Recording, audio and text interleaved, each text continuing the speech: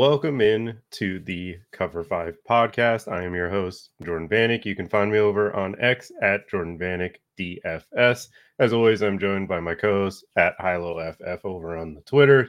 Hilo, you had your sweat of the year so far with this past weekend, getting that Dak stack in there. How did that one feel? How did you like last weekend's slate, and how are you liking this one? I felt like probably better than I felt on any given slate. Just from a like actually I really got into the weeds last week about like where's the field going and how can I maximize my leverage against that. And Mm-hmm. seeing like the field, like 50% of the field was expected to be on either and or I guess Tony Pollard and Dallas defense. Based on like how that team had run their offense, the very clear in a way to take away points from those two entities was Dak doubles. So I was really excited with that. I missed on Brandon Cooks. I went with the high red zone target rate of Jake Yeah. Fergie instead. I mean, he even And scored too. It's just the tight ends last week were yeah, bonkers. there were a lot of scores. And that was another thing is I felt okay. One of my mistakes last week was I felt okay with TJ Hawkinson. I felt okay with Trey McBride, but I didn't want to go into a player where I felt okay at high ownership. I did not get to, in my process, the theoretical leverage that would have been present by playing both of them on a roster, and or like I don't know, like one of the any other number of tight ends that went off. I didn't get that far in last week, but I was really happy. I played two rosters in the 555 milli. One was a Brock Purdy double, one was a Dak Prescott double. So I was really happy with being able to see those two spots. You know, those were two of the high scoring teams on the slate. Seeing those two spots as upside spots there. No, that was two great calls. I think the best call that I had of the weekend was getting to Jaden Reed over Trenton Irwin, I guess, but it didn't give me that much of a boost. It's just Jaden Reed had a 4 for 80 and a touchdown. And then this Thursday night game between the Ravens Bengals, I was on Odell Beckham. He helped me win some bets over at the Hard Rock Sportsbook app that is now available in Florida, which is Nice. fantastic. But let's get into this weekend slate. Let's get into the games that we will be talking about. We're going to be talking about 5 of them from a DFS perspective, and then giving you guys our favorite values as well as our slate breaker of the weekend. Hilo, I'll kick it to you for that first game. You pick the Chargers and Packers. Please tell me we are not stacking Jordan Love this weekend. No. Because when you put that in, I was like, for the love of God, I know you're a Packers fan. I know that's in your blood, but no, we are not doing that. So tell us how No. you're treating this game and why you have interest in it. Yeah, first of all, sorry for coughing into the mic there. I'm trying really hard. This is my third podcast today, and I'm doing it like being really, really sick. So trying to make it through. Anyway, I digress. No, the Chargers are like beyond ultra concentrated right now. 53% of the total opportunities available for the Chargers offense in week 10 went through Keenan Allen and Austin Eckler. Now you get this matchup with a Packers defense that is like hyper conservative. They are hyper prevent. They try and keep everything in front of them. That just like breeds volume to pass catching running backs and to slot wide receivers. Keenan Allen's playing like more perimeter snaps than he has throughout any other time in his career, but he's still in the slot at 66% rate. They have Jalen Guyton, Quentin Johnston, who are either have never kind of been able to command targets in an offense. Jalen Guyton is speedy-ish. He can work downfield. He can elongate a defense, which is what the only thing we really need out of him in this spot. And Quentin Johnston is just not being utilized to maximize his talents right now. So that kind of just leaves everything. I mean, and Gerald Everett is showing his age. He's been on the injury report all week. I We think he don't even ruled know. out. I think he got He got ruled out ruled out. recent. Yeah. Okay. So on that note, Donald Parham does not do the tight end shit that you're asked to do as a tight end in the NFL level. Right. He's very tall and he's very good at body control. So that's why he's an elite red zone weapon. but they're not going to play him between the 20s. So it's like you can't play Parham, you can't play Jalen Guyton, you can't play Quentin Johnston, and they're probably going to play Stone Smart over Donald Parham between the 20s because he does the tight end shit right. But he's not going. He's probably going to be a 0 in the red zone. So it's like you can't play Stone Smart either. So it's like we could, for the remainder of the season, we could see 50 to 60% of the opportunities on a weekly basis go to Austin Eckler and Keenan Allen. That could jump to like 60, 70% in some weeks, just based on game flow, matchup, whatever. So those two bring a really solid floor to the table this week. And Austin Eckler in particular brings an elite ceiling. I mean, he has had a run of like absolutely atrocious matchups on the ground. So like while he's averaging like a 3.4, 3.5 yards per carry, something really, really low. I mean, look at his last 2 seasons. He averaged 4.5 and 4.4 yards per carry. So a full yard below his averages over the last 2 seasons. But I think I attribute that most to the matchup.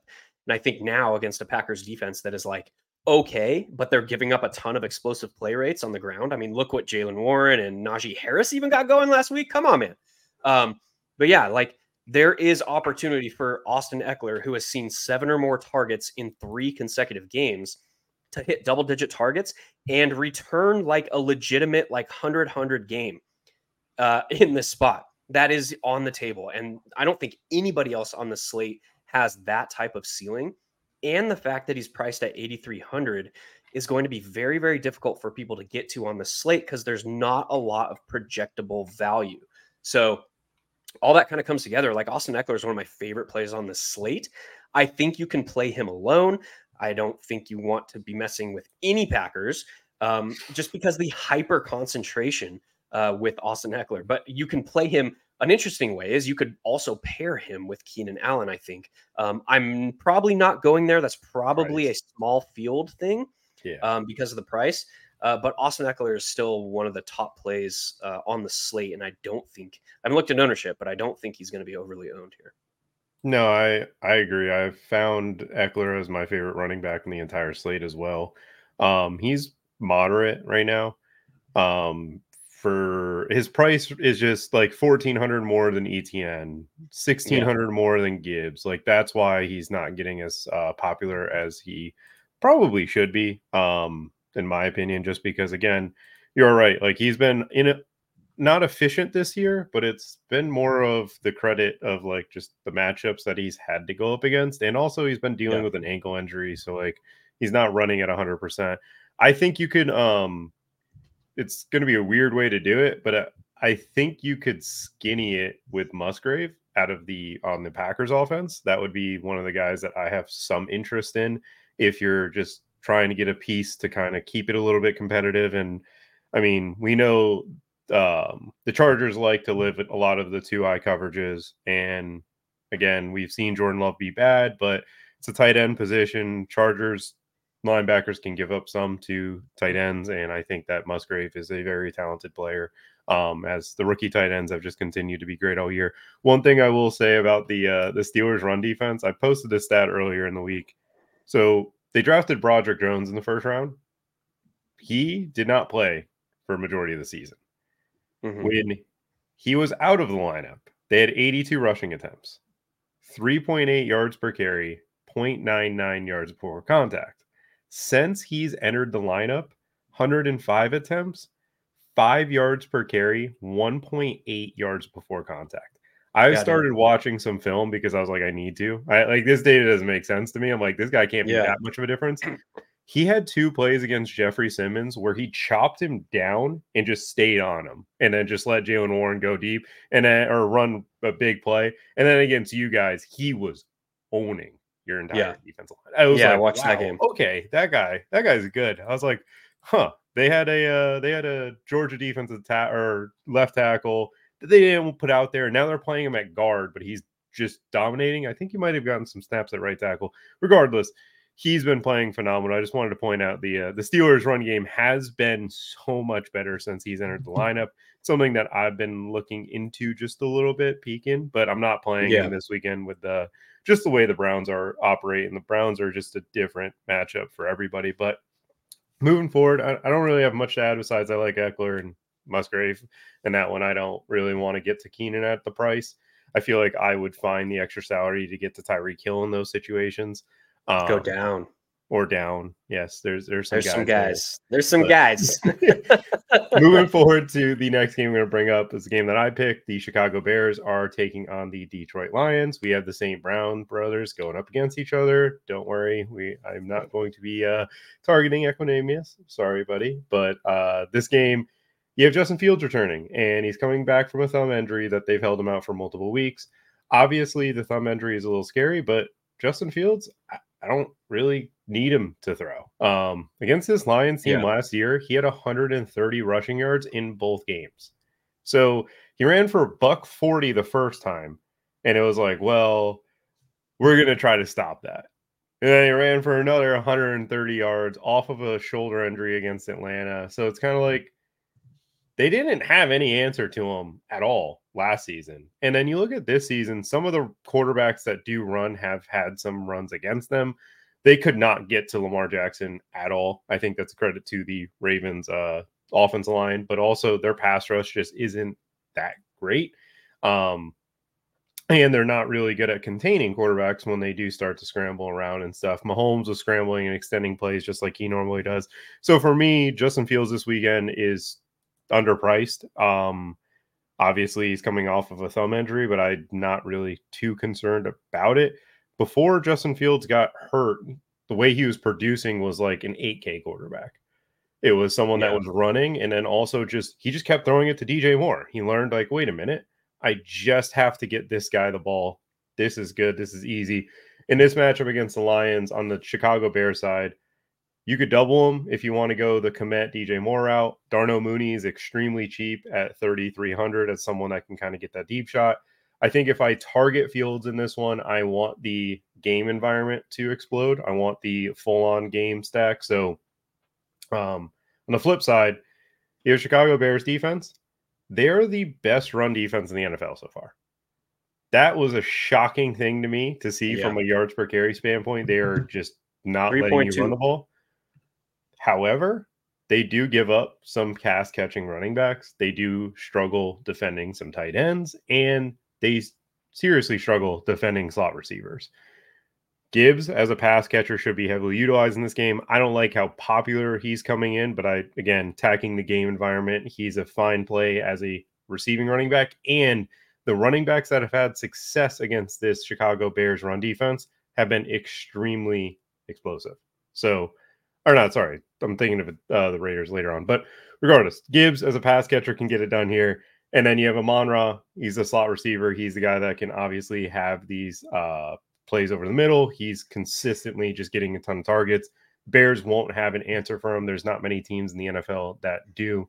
Sam Laporta as well is another great play in this matchup against the Bears because they struggle against tight ends. I think they've given up the most touchdowns on the entire season to the tight end position.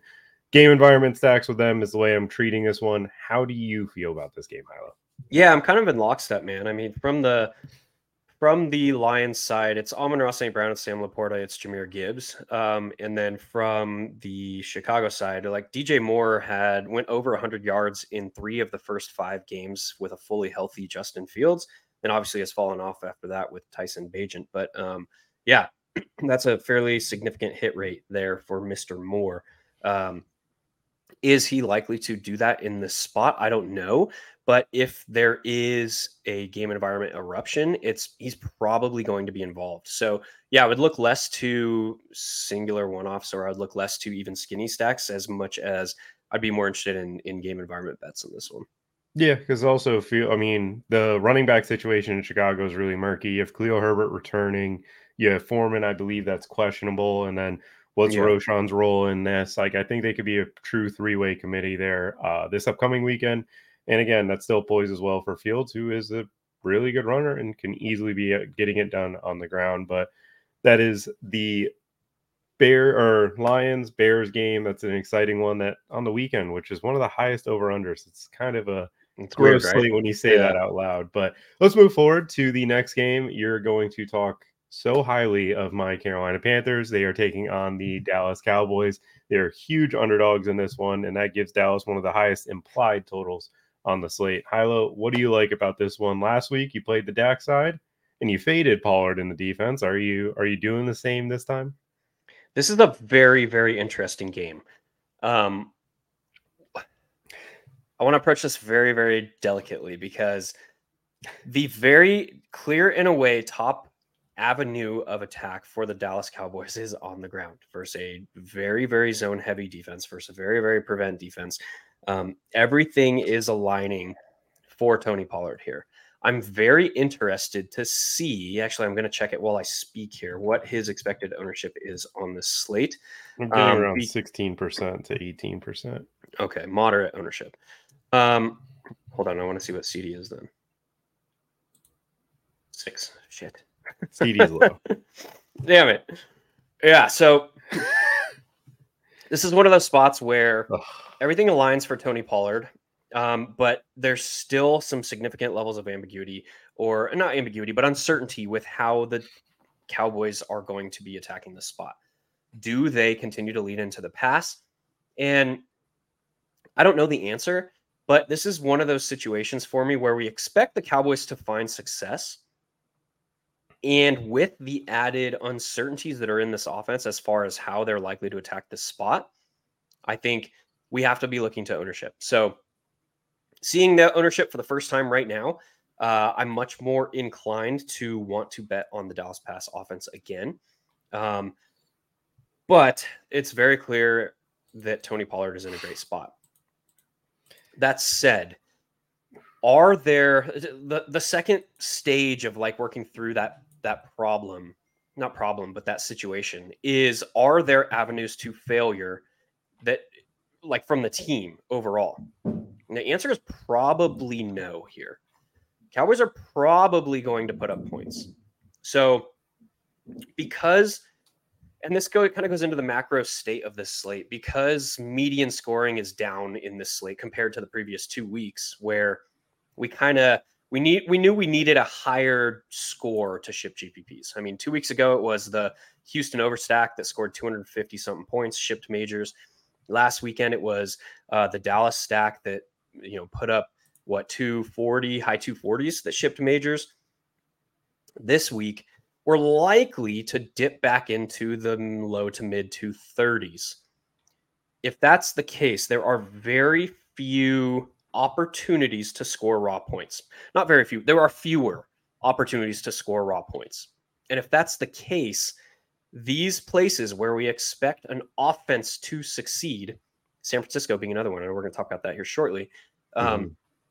These places where we expect the offense to succeed gain increased importance on a slate like that. So that's kind of how I think about that situation. And there's like multiple layers to that thought process. We expect this offense to succeed. Is there a path to failure from the offense as a whole? Less likely. Now, how do I best position myself against the field? And it's looking again like it's going to be Dak with some pass catchers. Against this heavy zone defense of the Carolina Panthers, the downfield guys like Michael Gallup and Brandon Cooks kind of lose a little bit of luster. So primarily interested with Dak plus CD plus Jake Ferguson. Again, back to the well here. Hoping at some point, dear God, with a 30% red zone target rate that Ferguson is able to score twice. That'd be great. Just do it for me, kid, because I keep playing you. And then coming back is very interesting because the Dallas Cowboys are in man coverage at the second highest rate in the league, around 30%. That ebbs and flows per the game. Adam Thielen has a 33.3% targets per route run rate against man coverage this season. This is a difficult individual matchup, but when you get a guy seeing that level of target rate against a singular coverage, it's meaningful, particularly on a slate like this. The second layer to that is Frank Reich is taking back offensive play calling duties for the Panthers this week. Why is that important? Adam Thielen scored 30-plus DK points in 3 of 6 games with Frank Reich calling the shots. With Mr. Whatever Thomas, what's his name, dude? You're, offensive coordinator guy. Sorry, Thomas Brown. I Thomas think it Brown, is. yeah. Yeah. Yeah. With Thomas Brown calling plays for 3 games, Adam Thielen peaked at 15.2 DK points. So there is everything kind of aligns for Thielen. And I don't think that people are going to Dak Stacks plus Thielen or even Tony Pollard plus Thielen because of the salary that it takes and the uncertainty. So it's a very, very interesting game. It's one of the ones that I'm most interested in this week, because we have kind of like fewer paths to failure and concentration on each side, which is something that we're looking for when we're talking about game stacks. Yeah, I mean, I don't see the Cowboys offense failing against us. I think it's big news that JC Horn can possibly play in this matchup. That's going to be someone that was the scheme was supposed to be built around. That's someone that allows, you know, number one corner against number one receiver. But there's a stat that I found on the Panthers this year. We've targeted route 7 to 9, your corner post vertical, on 11.5% of our total targets. Since 2018, only the 2020 Patriots and 2022 New York Giants targeted these routes at a lesser total. We are not throwing the ball downfield. We are throwing Yeah. it quick. We are kind of just it's just coming at. Cowboys are going to tee off on that. It's a scary one for me as a fan of Bryce, and just knowing like he's a quick processor. He tries to make these quick throws. They can jump these routes in a hurry. I do think Adam Thielen's the only receiver of interest because we're not throwing it down the field, and the other guys aren't showing anything that you love. Adam Thielen's going to carry a ton of targets, and he's not going to get played this weekend because of recency bias. I do think that Frank Reich taking over play calling is going to allow him to get more looks, but he's been he's been the main read every single drop back. It's just it's an offense. I think the only pathway for this game to be failed is just because of how slow the Carolina Panthers play. And there's a chance we can kind of take away some of the total plays that the Cowboys have run, because the Cowboys have been running 65 to 70 plays in like pretty much every game except for that 49ers one. But overall, like, I think I'm going to lean into Pollard. Obviously, again, I do love Eckler. I'm going to try to get to him and possibly Pollard together. But the value on the slate is kind of it's a weird slate for value. But we're obviously just heading into the weekend of we're going to figure out some of these guys are going to pop up in the injury report. Some of these guys are going to get ruled out, and that's where it's going to spike and kind of jump. There's a tight end, or Pat Freiermuth is 2,500 this weekend. I have no idea why DraftKings priced him down. I hate it because I just don't understand what they're trying to accomplish by taking players and moving their price down. They should just leave them at the price that they're projected to be listed. And if they're 3,500 first week off entry, people might not play him. But why are we going to make a Pat Freiermuth a 2,500 minimum? But it's besides the fact. Again, Pollard is my favorite play here. I'm not a fan of CD in this matchup just because of JC Horn possibly returning. But if Horn does not give it a go, then obviously CD Lamb pops up. It's just going to be difficult at that 9,200 price tag this weekend. But again, he's not going to be played, and he's been on an absolute tear as late because the Cowboys are finally using him the right way. They're moving him around in formation. They're playing him in the slot. They're playing him out wide. They're getting him in advantageous matchups for him to just kind of take advantage and shred the defense. Do you have anything else you'd like to add there? Yeah, while they might get JC Horn back, they're most likely going to be without CJ Henderson, right? He's concussed. Yeah, but that's not. It's whatever. It's CJ Henderson. I would rather like if CJ Henderson were playing, Michael Gallup becomes more intriguing because yes, we are zone heavy, but CJ Henderson on just defending the deep third is. If you remember the Mike Evans game with Brady last year, Yeah. every single one of those throws was to CJ Henderson. Yeah, I remember. It was I know 4 you touchdowns. remember. I remember every touchdown. Those touchdowns hurt. Yeah, and that slate actually won a decent amount because of Brandon Ayuk, but that's besides the fact. Speaking of actually Brandon Ayuk and Mike Evans, the Tampa Bay Buccaneers are traveling to are taking on the San Francisco 49ers. You have a lot of trash talk between Baker Mayfield and Bosa throughout this weekend because of their college days, where Baker was planting the flag in Ohio State or Yeah. Oklahoma flag in Ohio State, and Bosa did not take kindly of that. So there's going to be a little bad blood there. And I'll start with this. Allowing the 49ers to get Chase Young was unfair. Oh, yeah. That game, the Jaguars had zero chance the entire time. I watched a ton of that Jaguars game, and Chase Young looks great. He looks like he fits. And it also allowed that bye week and everything that kind of happened pre-bye week to now with this 49ers group. Steve Wilkes got back to the roots. We're going to play cover 3. We're going to play cover 4. We're not going to blitz. We're going to allow our 4 pass rushers to get there. That is going to spark them to be a whole different team as we go on through the rest of the season. So on the Tampa Bay side of things, I do not have interest in Rashad White. I do not have interest in Mike Evans, who just had a phenomenal performance against the Tennessee Titans. I have a lot of interest in Chris Godwin if I choose to run it back. Chris Godwin is someone that I think is going to have a high reception total. He's just going to get these quicker targets. He's going to be keep it simple offense, pretty much. With the 49ers offense, Tampa Bay Buccaneers with Vita Vea, they're going to stop the run. They're going to sell out of McCaffrey. That's how they've operated.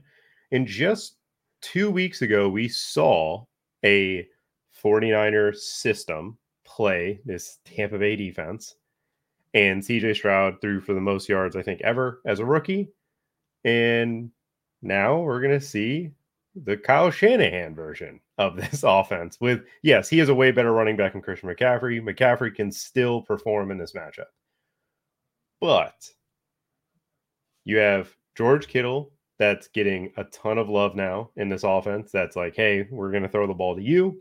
You have Brandon Ayuk, who has been a cover 3 killer all season long in this Tampa Bay squad. They run cover 3 at very high rates. You have Deebo Samuel, who's in his second week back from injury, that look like the Deebo Samuel of old.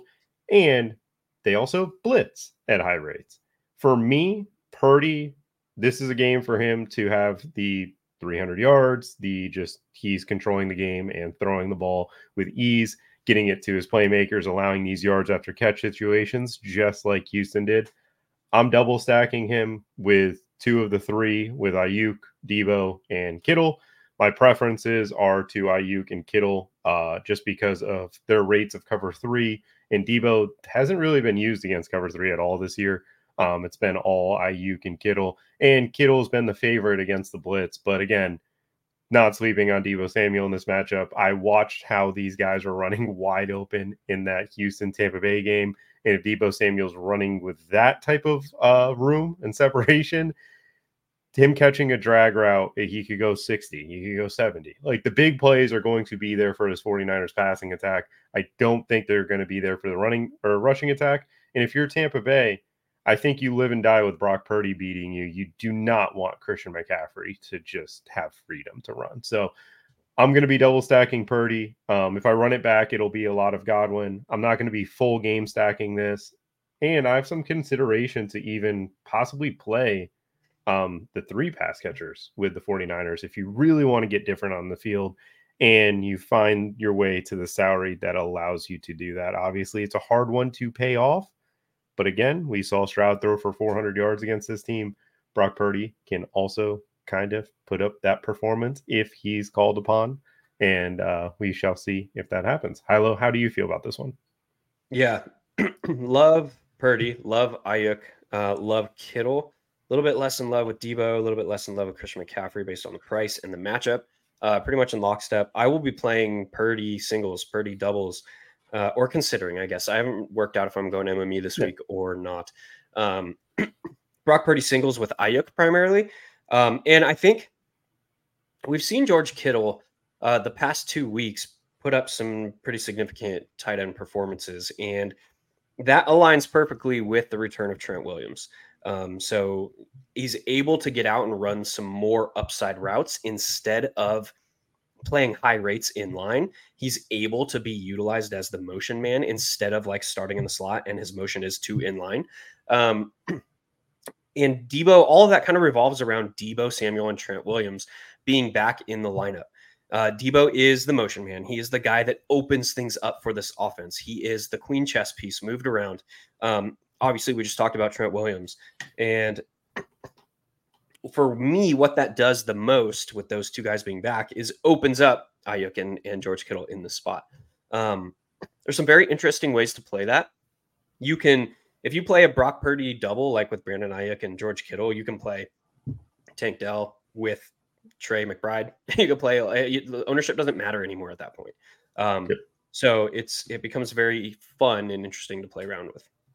Yeah, no, I'm seeing, I mean, again, Brandon Ayuk is not getting a lot of love this weekend. It seems like people want to play Puka over him.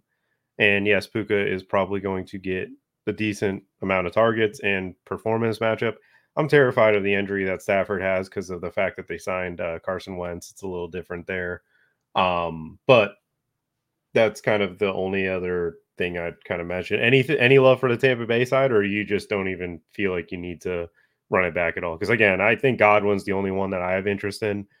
He's a bit pricey, but again, I think he's just going to get peppered with targets because Baker's not going to want Bosa to sack him. He's just going to be like, no, you get the ball. Like, I am throwing it as quick as possible I am not trying to hold on to the ball. And I mean, Worse will hold his on his side of the field. So whatever Chase Young and Bosa will do, hopefully they're not meeting at the quarterback. But moving forward to what I consider a chalk game of the week, definitely based off of the projections that I'm seeing, the Arizona Cardinals and Houston Texans square off. And you have two teams that made a huge trade during the draft that allowed Will Anderson to end up in Houston. And obviously they move back and they have their first round pick. So Cardinals just got Kyler Murray back.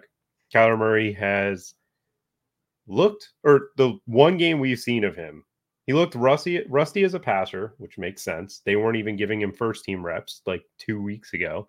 They were making him play with a backup. So it was understandable that he wasn't up to speed with everybody.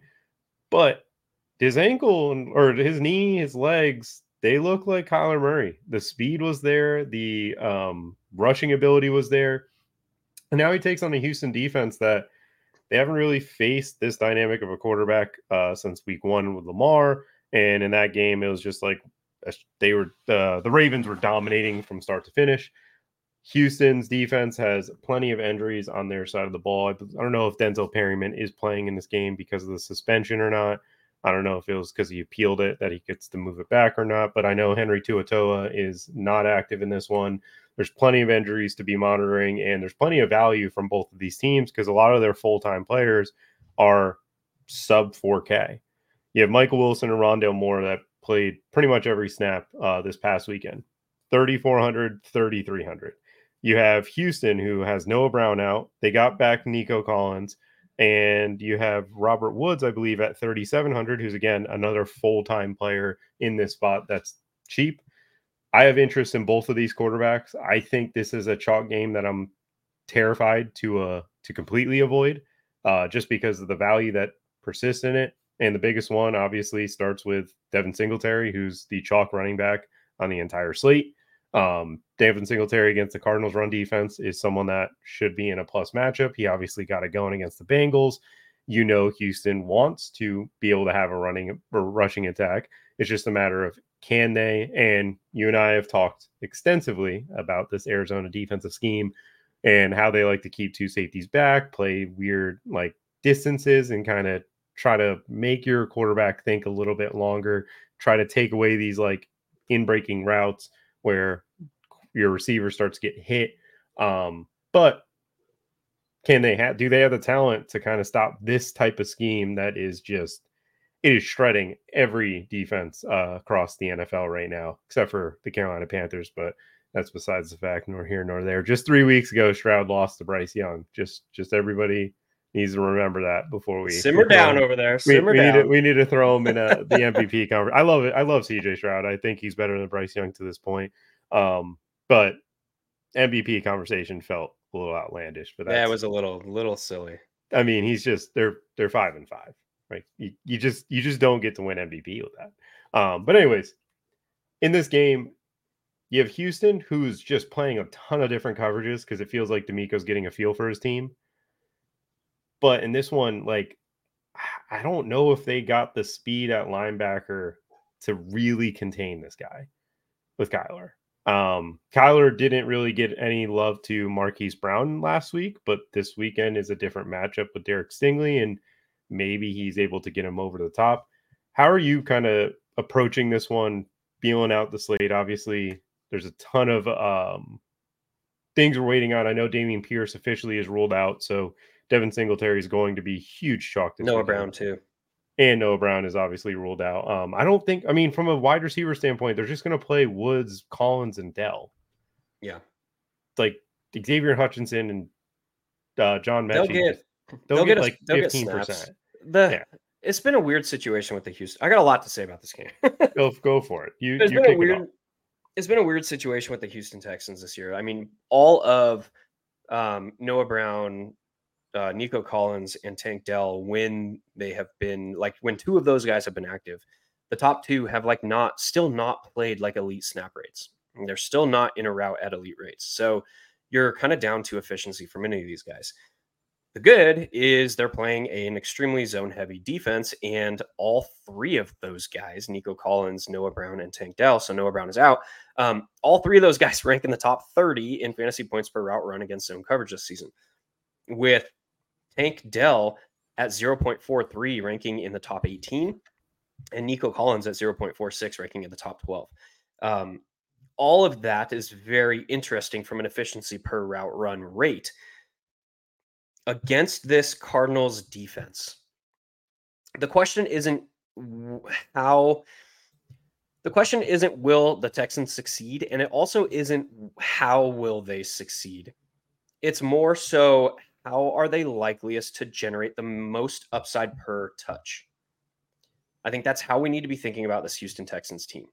So while Devin Singletary is coming off a 30 carry, 150 yard and a touchdown performance, career highs, he has 3 other games where he has surpassed 100 yards rushing in his entire career. While that is awesome, while we've seen him play 75% of the snaps or more in each of the 2 games without Dameon Pierce, while Laramie Tunsil being back is a very big plus to this run game, because I saw some stuff last week that I had not seen from old Bobby Slowick, old Bobby over there in Houston. There was one play in particular where Dalton Schultz lined up in line and then dropped 2 yards behind the line of scrimmage. This was a run play off left tackle. So he lined up on the right side, balanced formation, and off of the right tackle in line. And then he drops to 2 yards behind the line of scrimmage in this like borderline tight end fullback kind of alignment is how you'd picture it. Then he motions across the formation to the weak side. In the motion, the ball is snapped, and Dalton reverses out of the motion, down blocks the right defensive edge, and Laramie Tunsil kicks. And it was a runoff tackle. It was beautiful. It was awesome. It was one of Devin Singletary's longer carries of the game. In the same sense, so that's all good about the run game. In the same sense, we kind of harped a lot on Bobby Slowick, and we're talking a lot about like his kind of Jekyll and Hyde season as far as play calling tendencies went. He started the season with neutral first down rush rate, pass rate. He started the season with awesome layered routes, with awesome pre-snap motion. Then he kind of went into a shell the second month of the season. He had the highest first down rush rate in the league.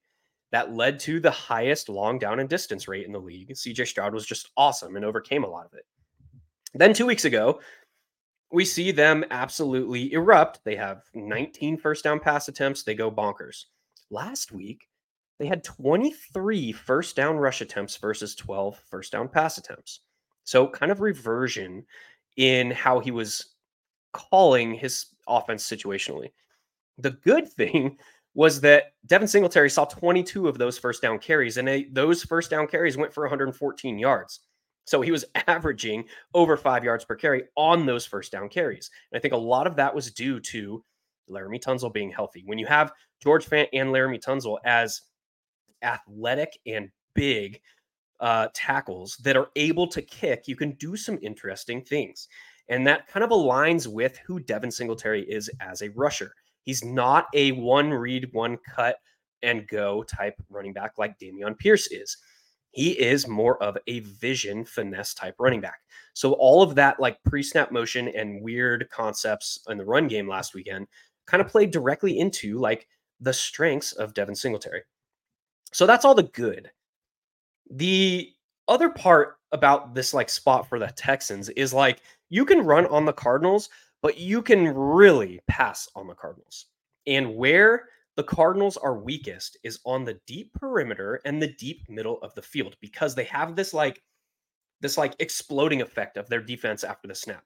They show you this bunch formation that clogs the middle of the field pre-snap where there's so many guys. There's 5 or 6 guys not in the box, but in the like beyond the box. So 5 to 10 yards downfield, there's like 5 defenders within that range between the hashes, 5 to 10 yards down the field. That's like unheard of. You don't really see that. That's like not the box. It's like beyond the box in the second level. But from that, they do this like exploding weird pre-snap concept where they all go to their areas of the field and it's heavy zone rates. That's why they've struggled deep. That's why we've seen particularly deep routes that develop across the field, give them fits because there's a lot of communication that goes into that. And you see they've struggled with all the pre-snap stuff that their responsibilities are. They've given up a lot of yards before contact on the ground. And that is because their nose tackle, I forgot his name, Leki Fotu is one of the worst graded nose tackles in the league this year. So they're going to give up a lot of yards before contact. But the fact that they have like 5 or 6 guys in the extended box, like 5 to 10 yards down the field in the middle of the field, has meant that they're like have kind of suppressed yards after contact. So the matchup is like okay on the ground, but the matchup is pristine through the air. If they can develop, and they have been via Bobby Slowick, these like deep crossing routes, the 7 to 9s that have a component of cross field function. So like the 7 and 8 route more so than the 9, those routes have really, really given the Cardinals fits. And that's a lot. That makes up a good chunk of the route trees of both Tank Dell and Nico Collins. Both of them have been efficient against zone coverages. Nico Collins obviously has the bigger yak, yards after catch per reception, which leads to that increased or higher fantasy points per route run against zone. But both these guys are awesome. Tank Dell is really the alpha in this offense. At least he has been over the last 6 weeks. I think you can play him really easily. On the other side of the matchup, this is important for me to get out there very clearly about the Cardinals. To me, the return of Kyler Murray and the fact that they basically said, screw the first overall pick in the 2024 draft last weekend.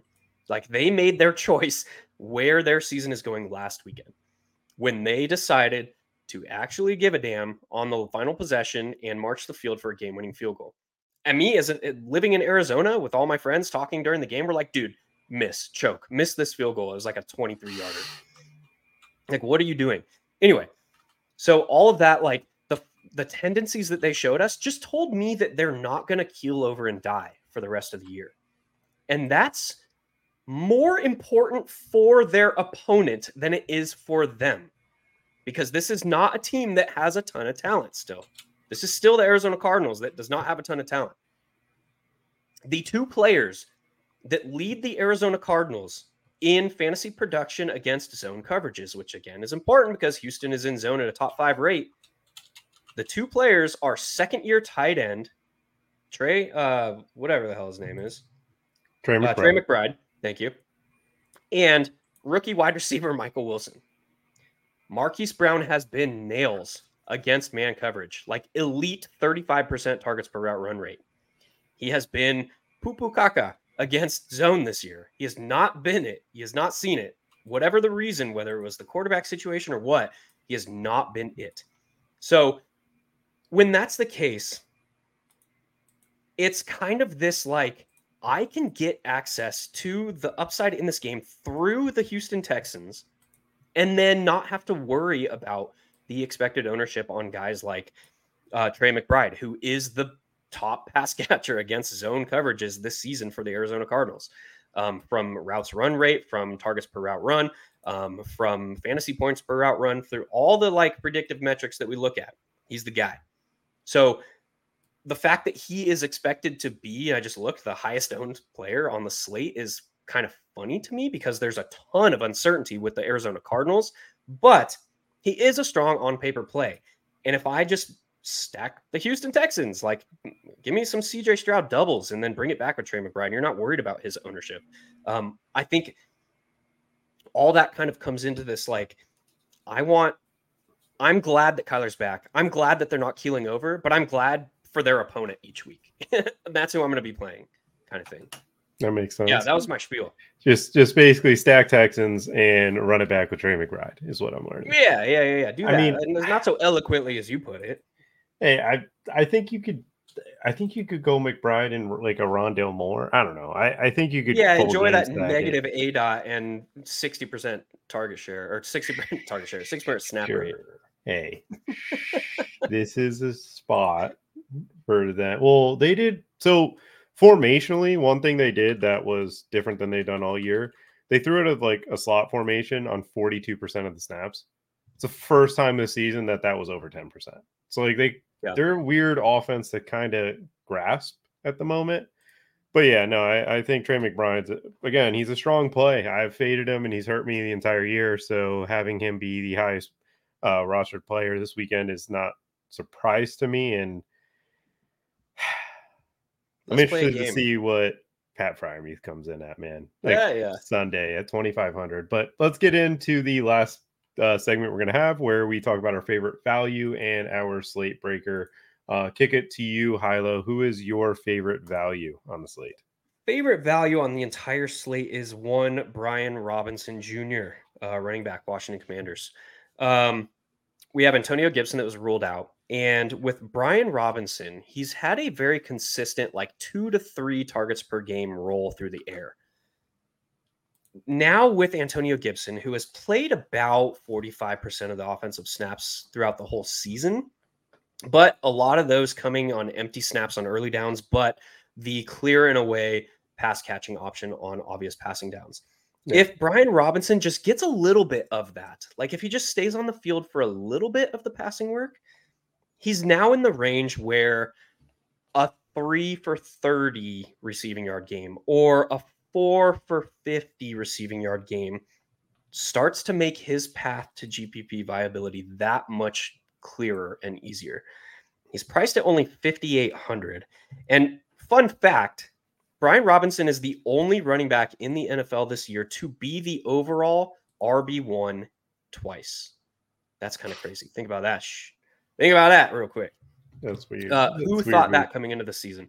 Yeah, he scored 28.9 fantasy points in week 2 against Denver, and then obviously last week with the eruption against Seattle through the air, which was great to see as well. So yeah, Brian Robinson is probably the top projectable like point per dollar player on the slate, and I'm interested to see where his ownership is going to settle now that AG has been ruled out.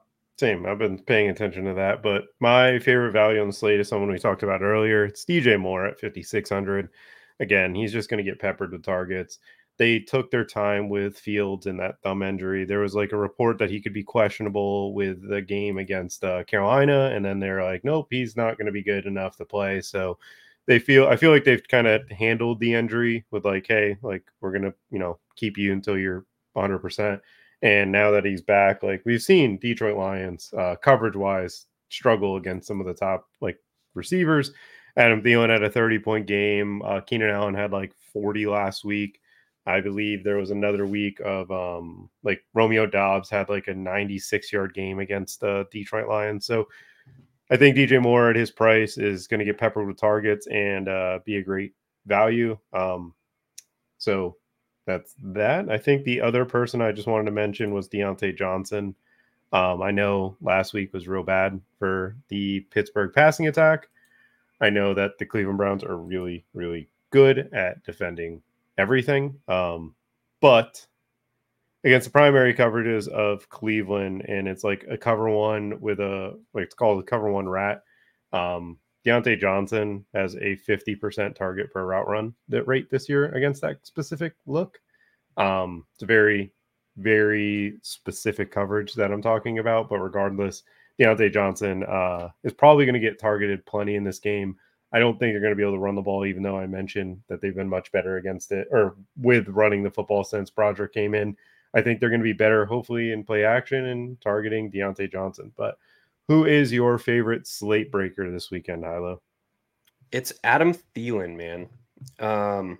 Talked about he's in an interesting pricing range where I call it pricing psychology is in play, where he's below the elites in pricing and he is above the like mid range. So typically what we see in this like 7,500 to 6K range in player pricing at wide receiver is that those players just in a vacuum get owned less than the elites and then the value players. If you like removed the nameplate and said like player A is like ran a study, player A priced at 6K and then looked at his ownership priced at 7,100 and then looked at his ownership when he's priced at 8,800, he's probably going to be most highly owned at 8,800 and at 6K, and fewest ownership in the middle kind of sub elite tier. So the fact that he is like Thielen is priced at 7,500 and he has very clear paths to seeing like a 14, 15 target game here, means that on a slate that we're likely going to see fewer players put up 30 plus fantasy points, he has one of the clearer paths to do so this week, I think. Makes sense. I've got the running back. He's returning from injury. There's a lot of uncertainty to him, but Devon Achane in this matchup. Look, the Raiders, they're 2-0 with this new coach, with Antonio Pierce. He's a great dude. They're playing with a lot of fire and a lot of passion. Great dude. They played the Jets and the Giants. They played Zach Wilson and they played Tommy DeVito. Now they have to travel to Miami and play the Dolphins, who put up 70 here this year. Feels like they put up 35 every single time they are at home. They've had no problems with some underperforming teams. And just 3 weeks ago, Jahmyr Gibbs ran for $170 against them. Yeah. James Cook ran for 140 against them. There's a lot of room to run against this Raiders run defense. It has not been good as a whole this season. They've played some, good spots for them to be able to perform when they can just sell out on Zach Wilson. You can't do that with braided Tua and this Miami offense. And Devon Achane is as explosive as it gets. The dude, if he's 100%, I don't care if he gets 13 touches. I know his price tag is 6,600. He's probably going for 100 yards. Like whatever it is, Mike McDaniel knows how to get him in open lane, and he can hit it faster than anybody. There's no preparing for him. I don't think the Raiders can scout the Dolphins. Like, I don't know how you emulate what they do in Miami because they can get their motions across. Like, they can just do so much with him. So, Achane is my favorite slate breaker. Hilo, do you have anything else you like to add before we close out? No, this slate is likely to be lower scoring across the board. So the value of raw points is that much more important. I completely agree with that. I think the value of just picking the game that is going to shoot out. Just pick the good players, dude. Just that score points. Just pick, yeah, I was about to say, just pick. I mean, I want to. I'm hoping. I mean, I haven't picked them at all this season, but be sure to check out the top plays and my main slate article, as well as Hilo's handling of chalk. It's always interesting to see that one come out on a Saturday. And be sure to be talking in that Discord. Ask us any questions. Feel free to tag me whenever. Not saying to tag Hilo. I would never throw that on him. But this is the Cover 5 podcast, Cover 5 show between Jordan Vanek you can find me over on Twitter at Jordan Vanek DFS and Hilo FF over on Twitter. See ya.